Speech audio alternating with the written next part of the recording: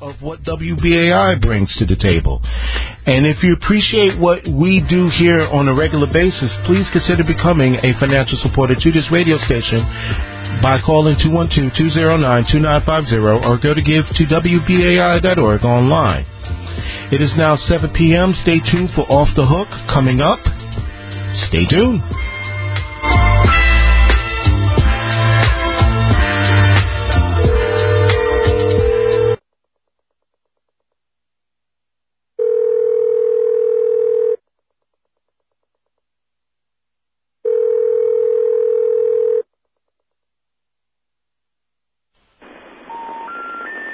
Due to local telephone company trouble in the area you are calling, your call cannot be completed at this time. Please try your call later. 078P. We're sorry.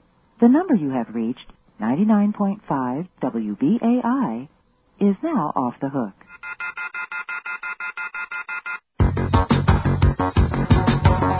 The telephone keeps ringing, so I ripped it off the wall. I cut myself while shaving, now I can't make a call. We couldn't get much worse, but if they could, they would. So Billy Bones was the best to say the words. I hope that's understood from Billy Bones.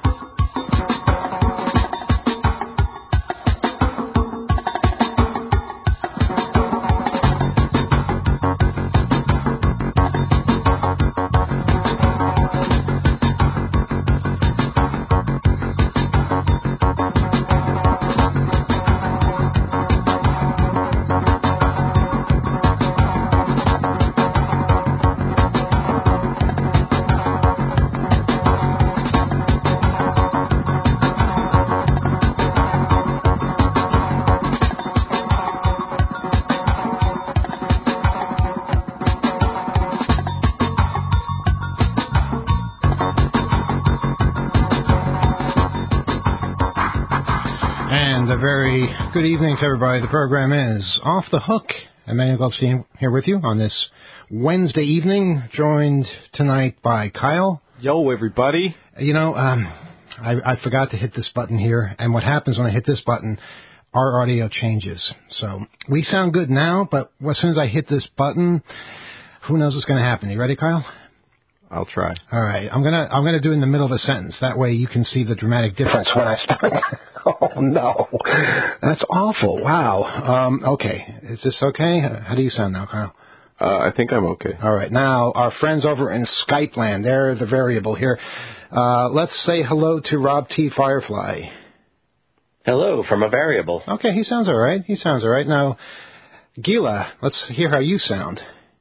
Hello from a slightly different variable. Okay, all right. And, okay, there's no avoiding it. Alex, let's see what you bring to the table. Yep. Good evening from another variable. You could be a little louder. I don't often say that, but you could be a little louder. All right. Interesting. I'm using a different setup tonight because I'm in another location. Okay. Where are you now? Always around the world. Yeah. Well, I'm in Florida now. I'm visiting with my mother and here with the family, and it's been a little cold, I have to say. Okay, a little cold in Florida means what? 55 degrees? No, it's been below freezing. Really? Here. Wow. Yeah. I mean, this whole bomb cyclone thing was no joke. It is extended, latitude-wise as far down as Florida. I mean, it was literally below freezing here. People were freaking out. That's just unheard of. It's, I think it's by the governor's decree, people don't have heaters. Is that right?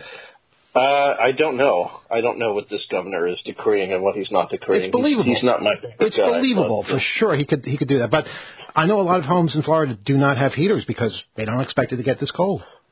Yeah. I mean, why would they, right? I mean, it's usually the other way around. I mean, usually we come down here in December, hang out with my mother, and it's 80 degrees. We're at the pool. I mean, and even today we were at the pool, but it was Wait a minute, it's below freezing. Hold on a second, it's below freezing, but you still went to the pool. Well, not today. Today was about 60-something degrees. I'm around the Tampa area, so it's starting to heat back up again. So it was maybe 65 degrees, but the water in the pool, which is a heated pool, was around 85, I think it was. So the temperature in the pool was much warmer than the temperature outside. It was an interesting feeling. All right. Well, we're 5 minutes into the show now. We've covered the weather in Florida, so let's try and move on because we're not on that often. You might have noticed we weren't on last week. And, folks, I got bad news. We're not going to be on next week either. There's a lot of different emergency fundraisers going on, and we need to also remind people to please pledge what you can afford to WBAI so that we can continue to transmit, which is very, very important in the life of any radio station. We don't have commercials. We have alternative programming, and when we are on the air, we try and cover as much of that as possible. Tonight, it's the last show of the year, and as we believe this tradition, even though every time I do this, there doesn't seem to be any history of it. But I thought that we were predicting things for the year ahead and reminiscing over things that just happened this year. So what we are asking everybody to do, as is this alleged tradition, which I think maybe we did on overtime last year. Maybe that's why it's not on the actual recording of the show. I'm going to ask people to basically tell the audience what the most important story you thought this year was in the world of technology or hacking, and also a prediction for something in the world of technology coming up in the next year. Who would like to start? Who's prepared? I did warn you a couple of days ago, so I can start because I did look through a bunch of the stories we covered over this past year, and I don't know if this is the most important one in the greater technological sphere, but it's one which meant rather a lot to me. And it was the story about the end of an era in New York City as the final payphones were removed. And then the update to that story, and this was back in May, the update to that story soon after where people were still finding payphones everywhere that worked, and the big announcement was basically nothing for no reason. I think that big announcement was propaganda that was fed to the media, and they bit. I think Link NYC had something to do with it, where basically they were saying, I forget where I got that information from. Someone told me, and I know that's not, extremely reliable source. Kyle, you know more about that? Well, now that you mention it, what I recall of it was that the servicing of existing ones was no longer going to be happening. Is that how we covered it at the time? Do you remember?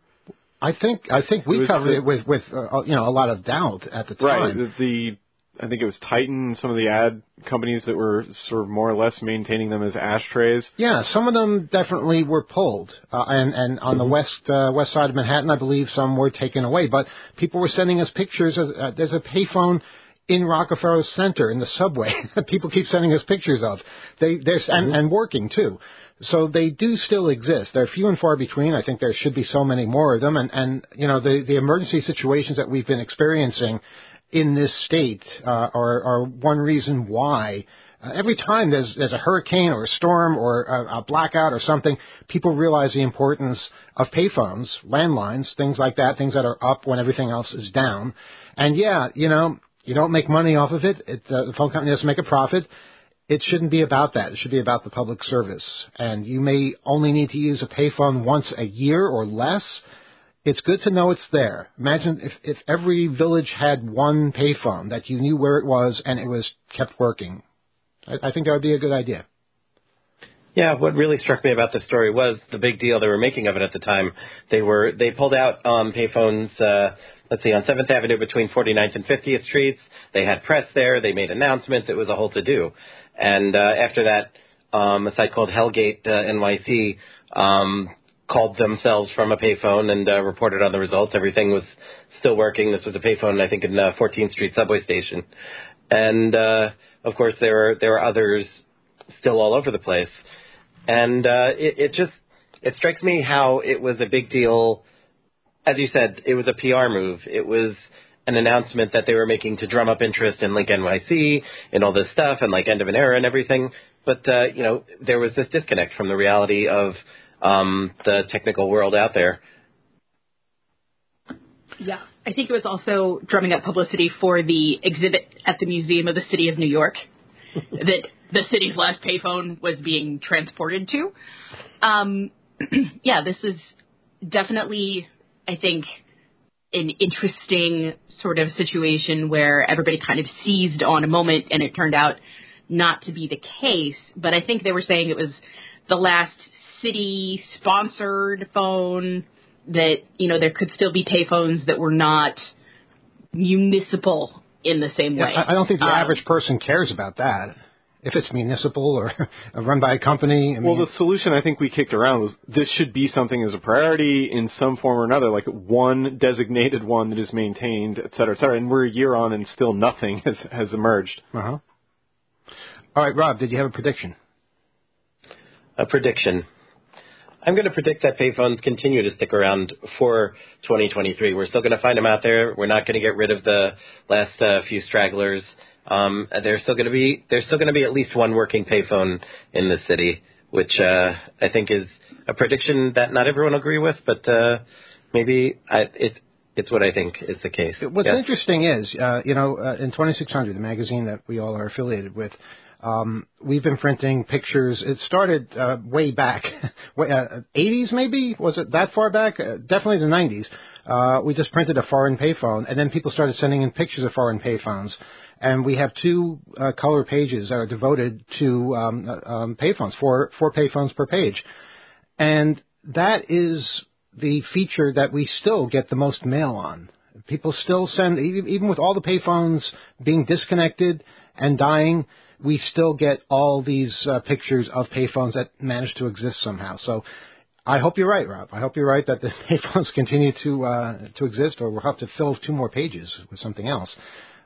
But people are very enthusiastic about it, and some of those payphones are real works of art as well. And it's fascinating to see them, and people are enthralled by them, and we need to have them around. They do serve a purpose. Okay, I'm going to do my reminiscing first, and my prediction. I'll make it quick. The story for this year for me, and I'm kind of embarrassed to say this because I don't want this to be the story, but the story is Elon Musk's taking over of Twitter. Now, it's not, for personality reasons like he would want it to be. It's basically about what it means to society. And, looking at the level of discourse in the past few days, past few weeks, seeing it go down so dramatically, just looking at the anti-vax propaganda that's out there is so disturbing. Basically, health is being affected by the misinformation that is now being encouraged on Twitter, which was not being encouraged in years past. In fact, it was being acted against because we're dealing with a health emergency, and we still are. We still are dealing with this. It's not over yet. Look around. Look at what is happening in other parts of the world and what is happening here as well. It's not normal yet. It's improved, sure, but the facts of medicine, the facts of science have not changed, no matter how much you may want them to. And unfortunately, what Elon Musk has done is allow these people who don't know what they're talking about. I caught one guy basically spreading misinformation, saying that the vaccines are causing more people to die than anything else. And he had a doctor in front of his name, making it seem really official. And all these people were retweeting him and saying, oh, yeah, you know what you're talking about. And I looked him up. He has a doctorate in artificial intelligence. That's it. And knows nothing about medicine, knows nothing about diseases. But this kind of thing is basically being encouraged now. So you not only have liars and scum like Donald Trump Jr. and all the others that are out there just basically saying the most vile things and getting attention for that. Now you're being rewarded for it. You're being encouraged to be the lowest common denominator. That to me was the biggest story. The fact that something that, it wasn't a great place to hang out, Twitter, but it served a purpose. And now it seems to be serving a really bad purpose. I don't think we should abandon it. I don't think we should run away. I think we should fight. We should, challenge these people at every opportunity, and not let them get away with just spreading lies. And that goes, that's true in any forum, whether it's here on the radio, whether it's in your workplace, whether it's in the newspaper. Wherever you see lies and misinformation being encouraged and spread, keep in mind a lot of people don't know the facts. They'll believe the people who sound the most authoritarian. It's a real danger. And that is how you lose democracy. That is how you spiral into a literally very unhealthy place to live. And it's just a really negative development. A really negative development. Now, there could have been good. There could have been good that came out of his takeover of the company. He could have basically added features that people wanted. In fact, he is doing that to a degree. If he stuck to that, and just today there was this ridiculous picture that he posted, where basically he's accusing anyone who believes in Black Lives Matter, vaccines, or literally anything. CNN was one of them. They are brainwashed. Those people are brainwashed. And people who basically dismiss all of that are the enlightened ones. He's gone full right wing, and it's really sad and disgusting. My prediction for next year, it's kind of related. Like Rob's, it's kind of related because I think truth is going to really be something that we're going to see as valuable. It's going to be redefined. It's going to be fought over, but it's going to be the theme. What is true and what is a lie? We just had this guy elected in Long Island for Congress.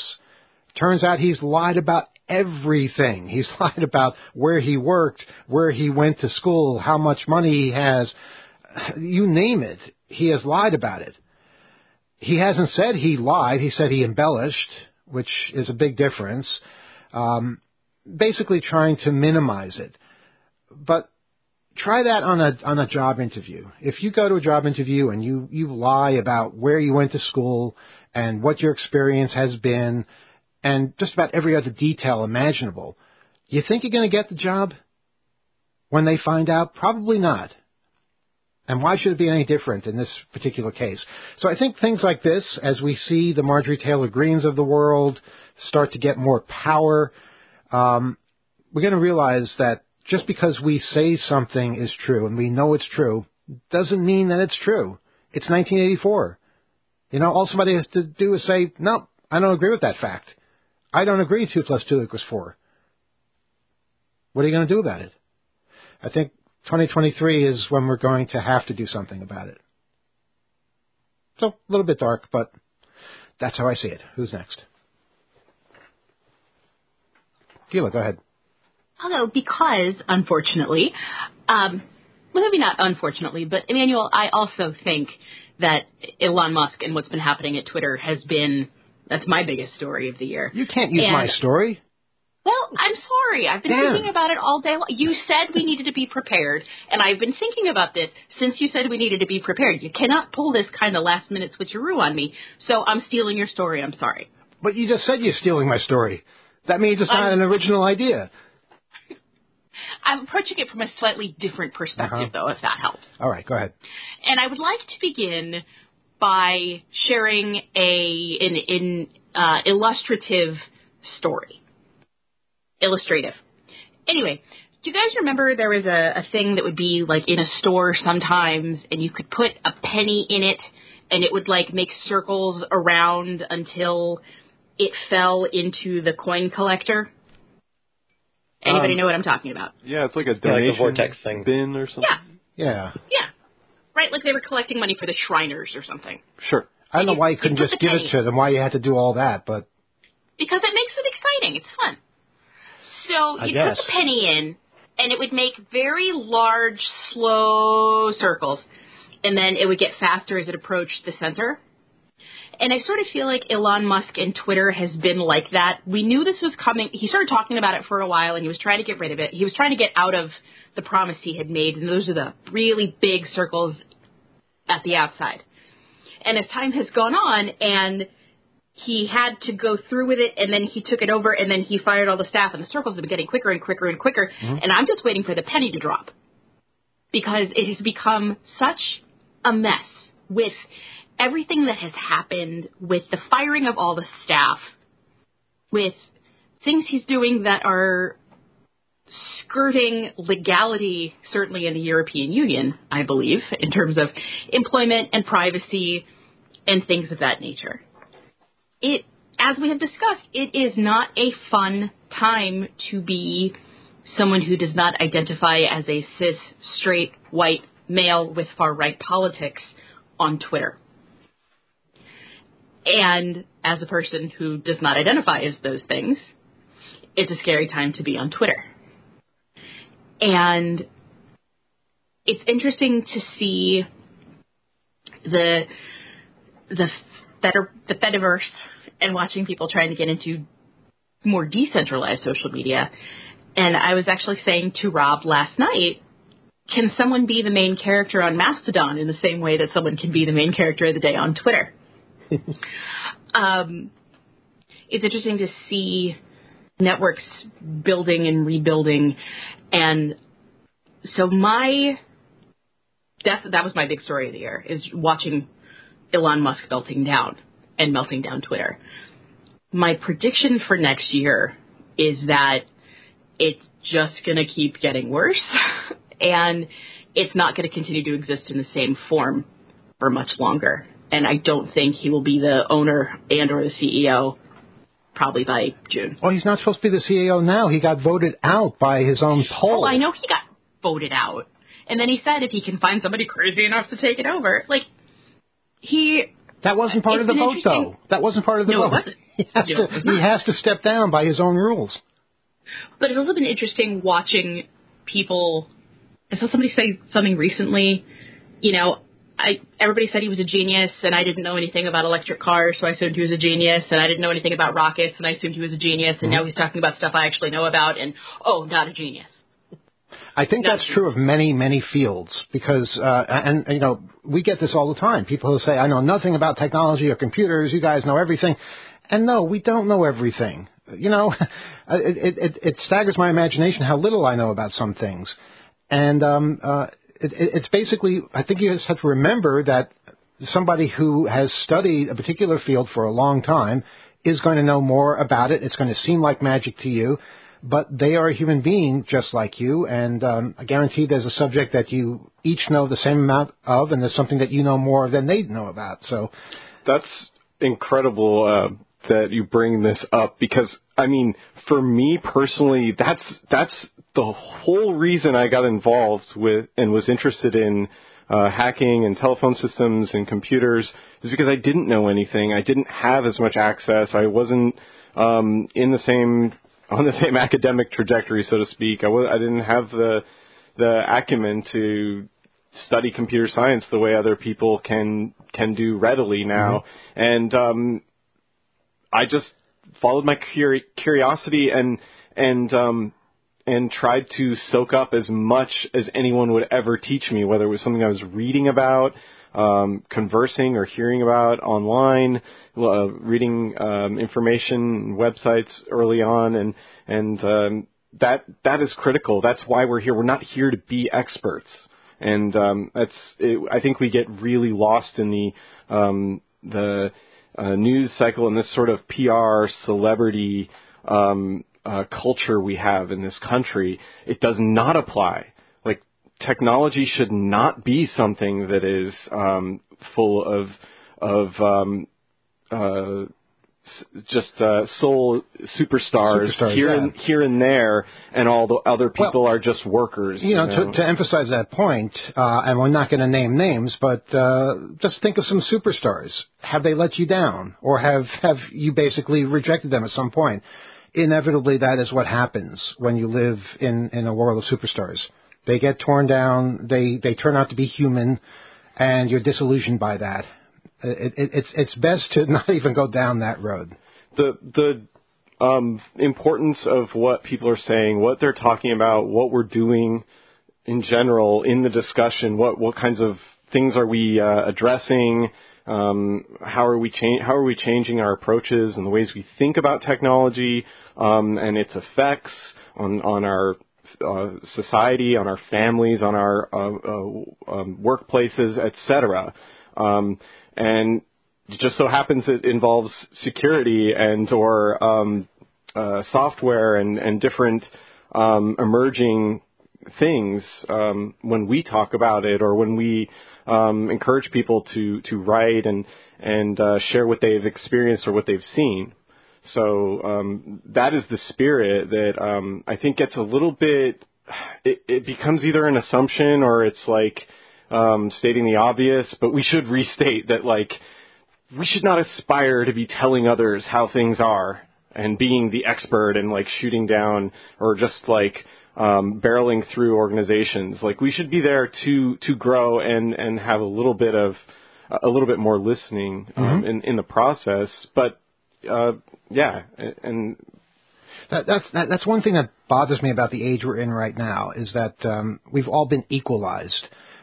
If you're reading a story in a newspaper online, people are given the opportunity to comment on it, and their words mean just as much as the person who poured their life into researching the story and putting it into words and publishing it. You get somebody who knows nothing about it. Basically, they get to completely dismiss everything that person has done in their research, and somehow that's considered to be fair, and it's not. It's not fair at all. We need to be able to defer to people who have studied something more than we have, who have more knowledge in a particular field, as they should when it's about something that we know something about. It's we seem to have lost that skill. And just beware of tech industry PR. Mm-hmm. It's pretty filthy. Yeah, like payphones are gone when they're not. Yeah. All right, Kyle, you're next. Oh gosh. So a story from 2022. Well, off the top of my head, and I know this is something I've repeated over and over again this year, and I can tie it into deep philosophical things. Don't be Elon Musk. Please, not Elon Musk. No, okay. It's right to repair. Oh. I talked about it a lot. I guess I'll use the story. I didn't look back through as many stories as I would have liked to. It's in the news. But we talked about heated seats as a service. This broadly parallels so many software as a service and Web 2.0 things, what we're building on top of the infrastructure that we've come to know as the Internet. And kind of coming off the last topic, this grand networking experiment, socializing and networking, we've realized, zero trust is actually where we're headed. Like, it's maybe not ideal to have complete connectivity to everyone, because everyone is not necessarily going to have your interests necessarily in mind, and it can become chaotic very quickly. But my thought really behind Right to Repair in a deeper philosophical sense has to do with, in our Western society, the tendency towards monopoly. That is something that is a very real aspect of the capitalist system. And what we are experiencing is when firms consolidate for the sake of shareholders, instead of creating better products and care for the kinds of customers they're having, and built on the sort of disposable planned obsolescence. I mean, abject consumption for the sake of more transactions instead of investing in our society deeply and having a broader base of firms instead of single firms that can then marshal their monopolistic tendencies to influence how oversight and regulation takes place on their empires and in turn on our ability to own things. So like if car companies, like right to repair was talked about a lot this year, but nothing happened. It hasn't really happened in New York yet because there's been stiff resistance.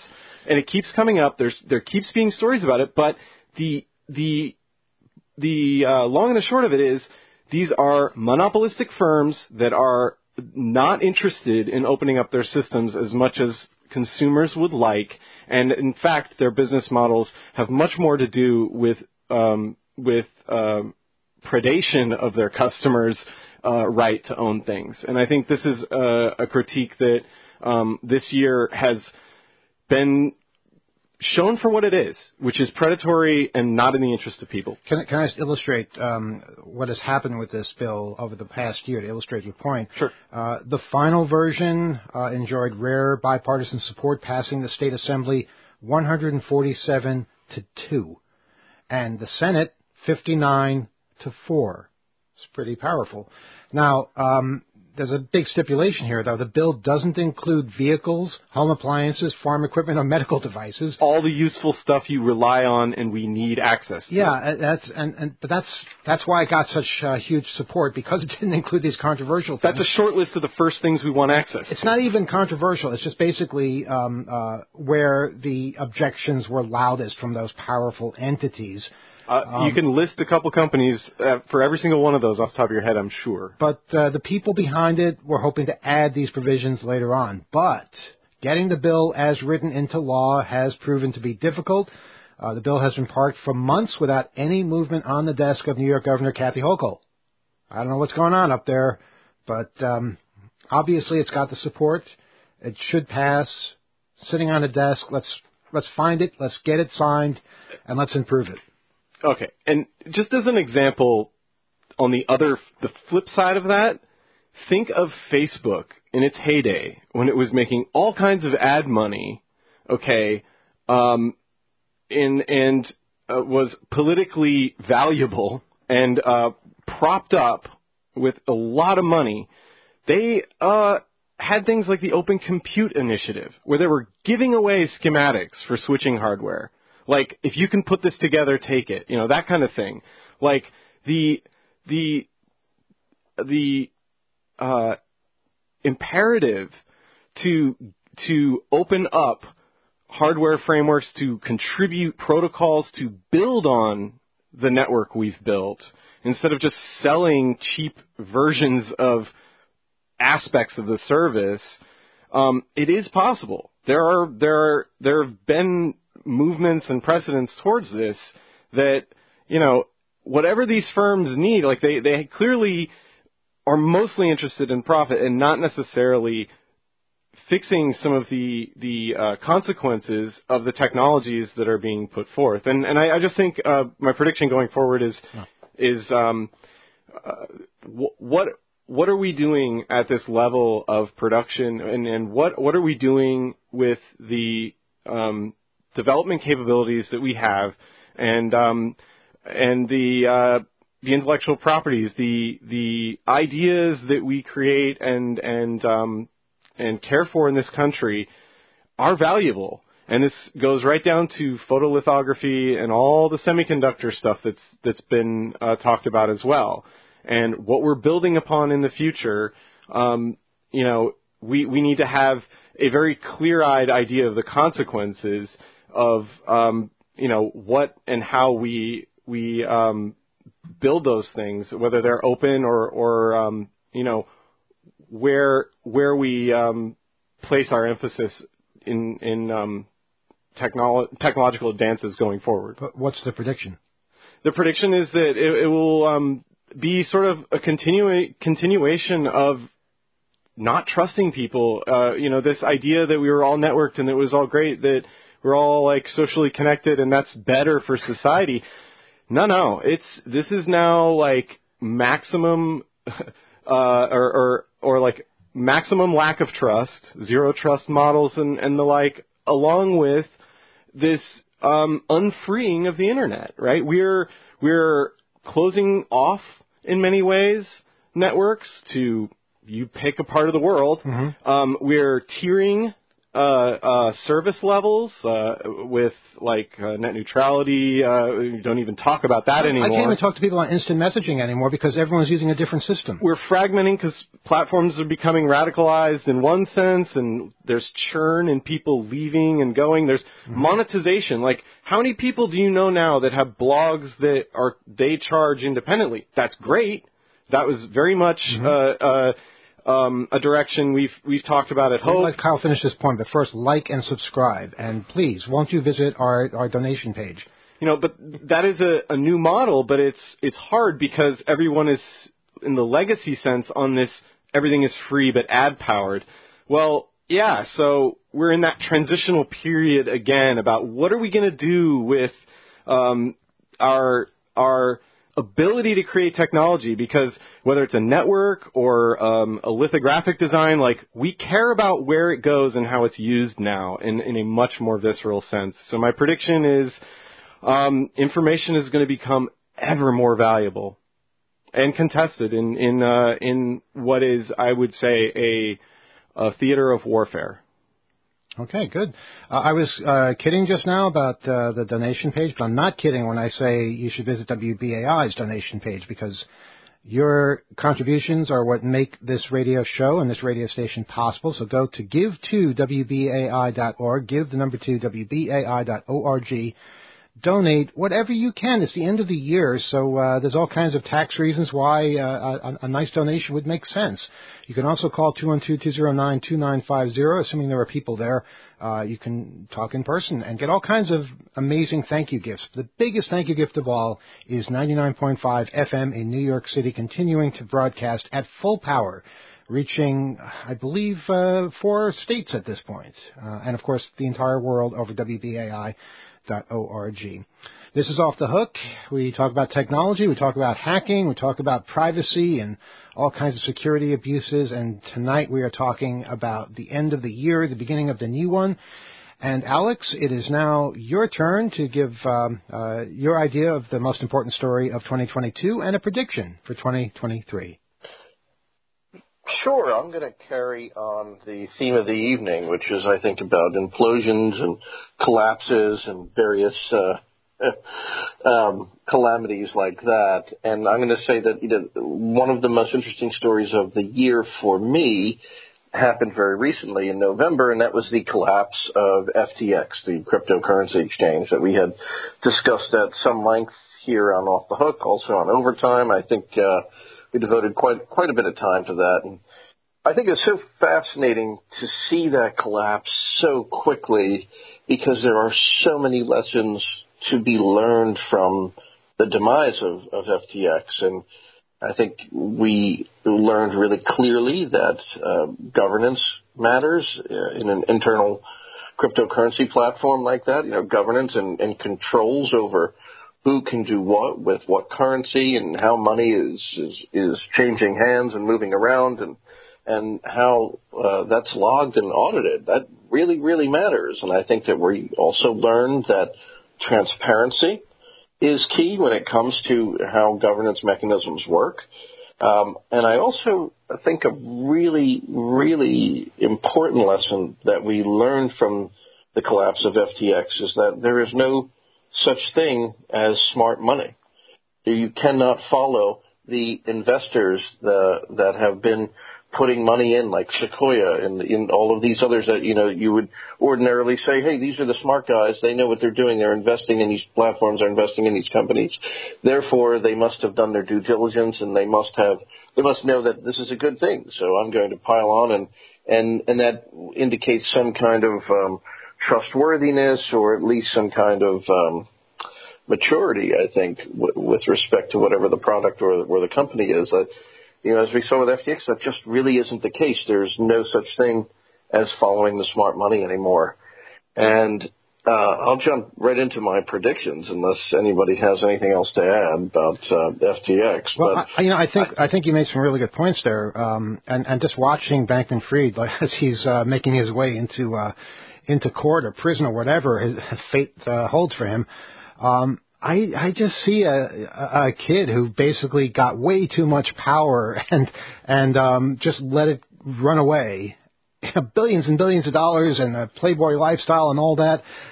It never should have happened. Never should have happened. And, I see how he now realizes how over his head he actually was. I wonder how many other people are out there right now who have way too much power, and that when they finally lose control, so many innocent people wind up paying for their mistakes. Do you have any opinion on what should happen to him? I don't want to, preempt a trial here, and there's still a lot of facts that are shaking out. There's a lot going on with the creditor situation, so I don't want to make any predictions there. But I will, sort of comment on the facts of what have happened in recent weeks, or rather, really within the last week or so, which is that SBF agreed to be extradited to the United States and actually received bail. So he's out in California on bail. But he's going to trial in the Southern District of New York at some point in 2023, and probably facing the same cadre of prosecutors that our dear friend Virgil Griffith had faced in his trial. And this is, this is a very, very tough place to go to trial. There are extraordinarily talented lawyers in the Southern District of New York and the U.S. Attorney's Office there. And what I thought was really interesting, too, is that, there are very close people connected to SBF. I think it was the woman who ran Alameda Research, and I believe one of his closest confidants had already pleaded guilty. And the U.S. Attorney's Office had not allowed that fact to come out to the public while SBF was weighing whether or not to agree to extradition. And because obviously, if he knew that people were collaborating with the government, he would have been less likely to agree to extradition and would have fought that over in the Bahamas. Can you plead guilty secretly, though? Yes, they can. Yeah. Or they can agree to plead guilty, and the plea doesn't have to happen in court until a certain period of time. But the fact that they had agreed to plead guilty was not released to the public while SBF was weighing whether or not to agree to extradition. Alex? Yes, go ahead.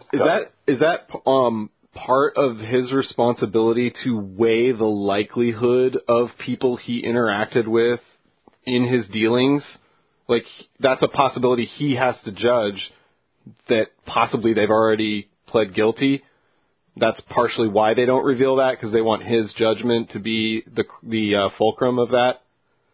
Yeah, I mean, it definitely is something that he has to factor into whatever calculus is going on in his head, right? I mean, this is the classic prisoner's dilemma, right? Quite literally, right? Yeah. Where you don't know who's collaborating and who's getting the benefit of the collaboration, and the idea, I guess, in the prisoner's dilemma, I'm not a game theory expert, but I think would be for everybody to not cooperate would I think drive the best, would drive the greatest benefits to all of those parties, right? But if you are a collaborator, if you do collaborate with the government, you're the first one to do it, then you get the greatest benefit, right? So, I think the parties we should be concerned about are all the parties that lost so much money. What happens to them? They just out of luck forever? No. They're creditors. And John Ray III, who is now the CEO, who's taken over FTX, and he's in charge of winding up its affairs and trying to get access to all of the funds that were misappropriated or converted and spread around to various places. And you think about what happened. I mean, I think there's going to be substantial fallout. This is part of my predictions here, but the fallout from FTX, you can kind of move right into this, I think, quite naturally, is going to be really, really substantial. And I think there are going to be political ramifications of this on both sides of the aisle, because these creditors and John Ray III, who's in charge of making sure the creditors get what's due to them, is being very aggressive when it comes to trying to wind back this money. And looking at what went out of that exchange, I think about 90 days prior to the declaration of bankruptcy in November, is going to be really, really interesting, especially because that encompasses the time period leading up to the midterm elections. And we know that SBF and some of his closest confidants at FTX had sent a gigantic amount of money over to the Democrats and had funded a huge number of Democrats' political campaigns ahead of the midterm elections. But let's be clear here. It wasn't just the Democrats. It was also the Republicans. The Republicans received, I think, I don't remember exactly, but I think it was close to $20 million worth of funds coming from FTX. So that's no insubstantial amount either. Was there any indication that either Democrats or Republicans knew the source of this? Oh, they knew the source. Yeah, I mean, it was coming from FTX. I don't know exactly how they did it, but one of the charges that the Southern District has levied against SBF, in addition to essentially financial fraud, wire fraud, is, interestingly enough, a violation of campaign finance laws by donating all of this money in excess of what he was allowed to donate by law. But did the people he was donating to know that he was violating the law by doing that? That's my question. Well, that I'm not sure. I don't think. I think it would be hard for them to know that unless they understood the mechanisms by which he was getting them the money. So I don't think that will. I don't think that they're going to allege some kind of campaign finance crime against any of the members of Congress or the sitting politicians or candidates who had received these funds. I think that would be highly unusual. But what's interesting is once they realized that the money came from FTX and it might be tainted, instead of returning it to FTX, they donated it. A lot of these candidates had donated it to various causes. And John Ray III had said that, well, that's not going to stop them from seeking to enforce their creditors' rights here. That even if they donated these funds to some kind of charity, some charity forward on in the chain, they're going to then ask for the money back from whatever that charity is. Because the money ultimately did not belong to the candidates or the politicians that received it. If they pushed it on, they didn't actually have the right to do that. So they're going to try to unwind all of these transactions. It's going to be very interesting to see where that money has gone. But I think part of my predictions here, though, is that we're going to see more of a collapse of I think other cryptocurrency exchanges and coins and ventures, and part of that, Emmanuel, is because all of these guys are so highly leveraged with each other that the collapse of FTX is going to have this domino effect or this cascading effect, and I think because of that we're going to see more and more breaches and thefts of more and more breaches of exchanges and thefts of digital assets, and this crosses over directly with what we care about on this show, which are cybersecurity issues and hacking issues. I think we're going to see that a lot of these exchanges and platforms were operating with insufficient security controls in place, that there may be issues with the smart contract code that underlies a lot of these particular assets.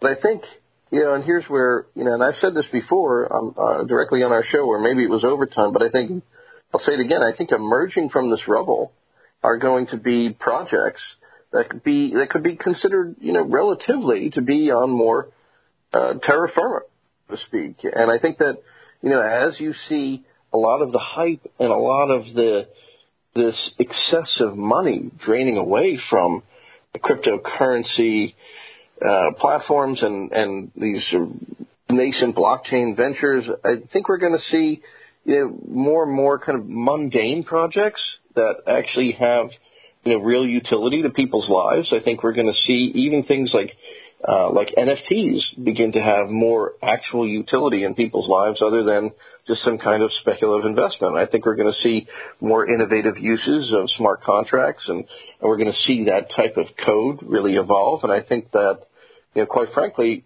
because Ethereum is at the core of how smart contracts have been operating, and that even though it's a currency, it's almost an ancillary form of what the Ethereum Foundation is interested in. I think Ethereum and the Ethereum name service are really going to be at the core of a lot of these developments in 2023. So I think it's going to get worse, but I think in the latter half of 2023, we're going to start to see things really get better.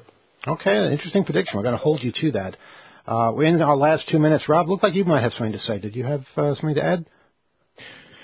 Earlier today, I was reading a very interesting discussion on Reddit, which kind of ties all this together, what Alex was saying, and the Elon Musk situation. And I preface this with, I don't know a lot about the stock market and things like that, but I was reading this discussion about how Tesla's at a low for the year, and it was driven by Elon's antics on Twitter. But a lot of people are looking at this as the price of Tesla correcting itself and just becoming in line with its another car manufacturer. Now that it's not fueled by the whole mystique of, there's this genius in charge with all these ideas and all this hype. Now that it's been revealed that basically it's a car company led by this person who is now acting in this manner, like the Tesla is now losing the hype of being the Tesla and becoming just a car that's got to be judged alongside all the other ones out there now that all the other car manufacturers are in the electric vehicle space and things like that. So, yeah. Okay. Well, that's going to have to be the last word for now. But it's not the last word tonight because we are continuing the conversation over on Overtime, which you can get to by going to Channel 2600 on YouTube or clicking on the link on top of the 2600.com webpage. Again, let me remind people to support WBAI by going to give2wbai.org or calling 212-209-2950. Remember, none of this conversation will be possible without a radio station to transmit it all over the place. And there are so many other worthwhile programs that are broadcast over 99.5 FM in the course of a typical week. All right, that's going to do it for us here. We are not on next week, but we are on Overtime in just a few minutes, 8 o'clock, Channel 2600 on YouTube. We'll see you soon.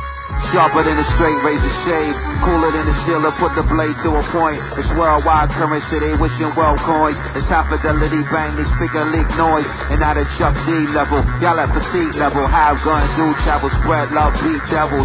Walk soft and carry the crow magnum, size glove and smashing the soft rainy fragment. Free fire, spit smoke, blow away ashes. Smarten up, dumbass, this ain't bump class. Atmosphere above that, you can't touch that. Real, forever real, they can hate it or love that. It's bigger than hip-hop, hypes and wicked government. Brooklyn award winning and not give a in it. You winning for the most suckerest, dumbest. No getting love in this. And real riders up in this biatch. Use more bitch than bitch Reebok. They on King biatch. The base 7-3-ox. These dudes doped in this detox. Turkey wing, clean up your act. You act like crack. Ha.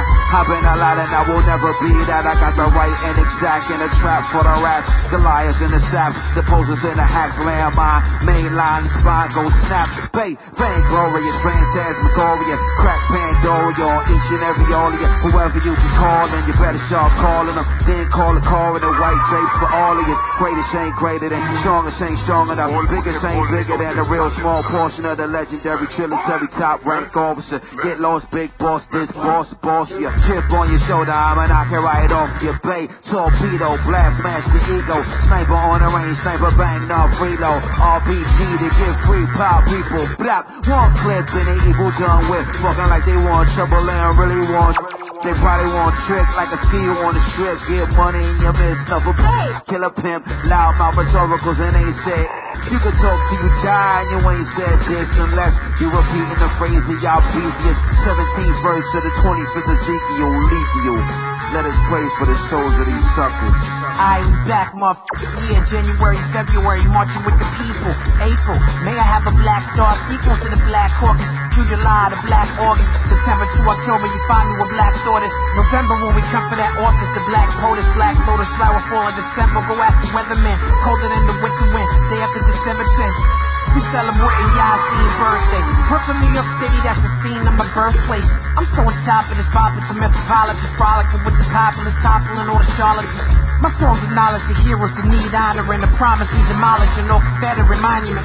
I'm noticing how these Nazis become congressmen. They sorted into moccasins and way taken to colleges. It doesn't matter if they scholars or got doctorates or hiding behind fake names like Tommy Robinson or bombing them. Plus the sleeve is monogram. If a die comes back, the perform as a hologram. Can tell if it's a boy or a girl, get a sonogram. My name is floating up and down the Ave like dollar bands. Bam, my syrup is make-believe. If a falafel in Morocco, I'm packing this for his piece. And the pipe is the pass of the stabbing, he's taking seeds. To start from making a bleed, I have to make believe. I come from a place of peace, but they only respect the violence. You get arrested for domestic violence. Rappers is vampires, we the likers. Even the Vikings, no match against attacks from the conquering lions. Bring it together like a hype bitch liars. Testing my patience, never stopping to my parents. And never had a vacation, relocating. Looking at places along the ocean, smoking trees under trees. The shadiest rapper motive calamities. Flash catastrophe, add an apostrophe. Your whole philosophy is mediocrity, atrocities. Committed in the name of owning property, monopoly. That's my apostrophe. Amen.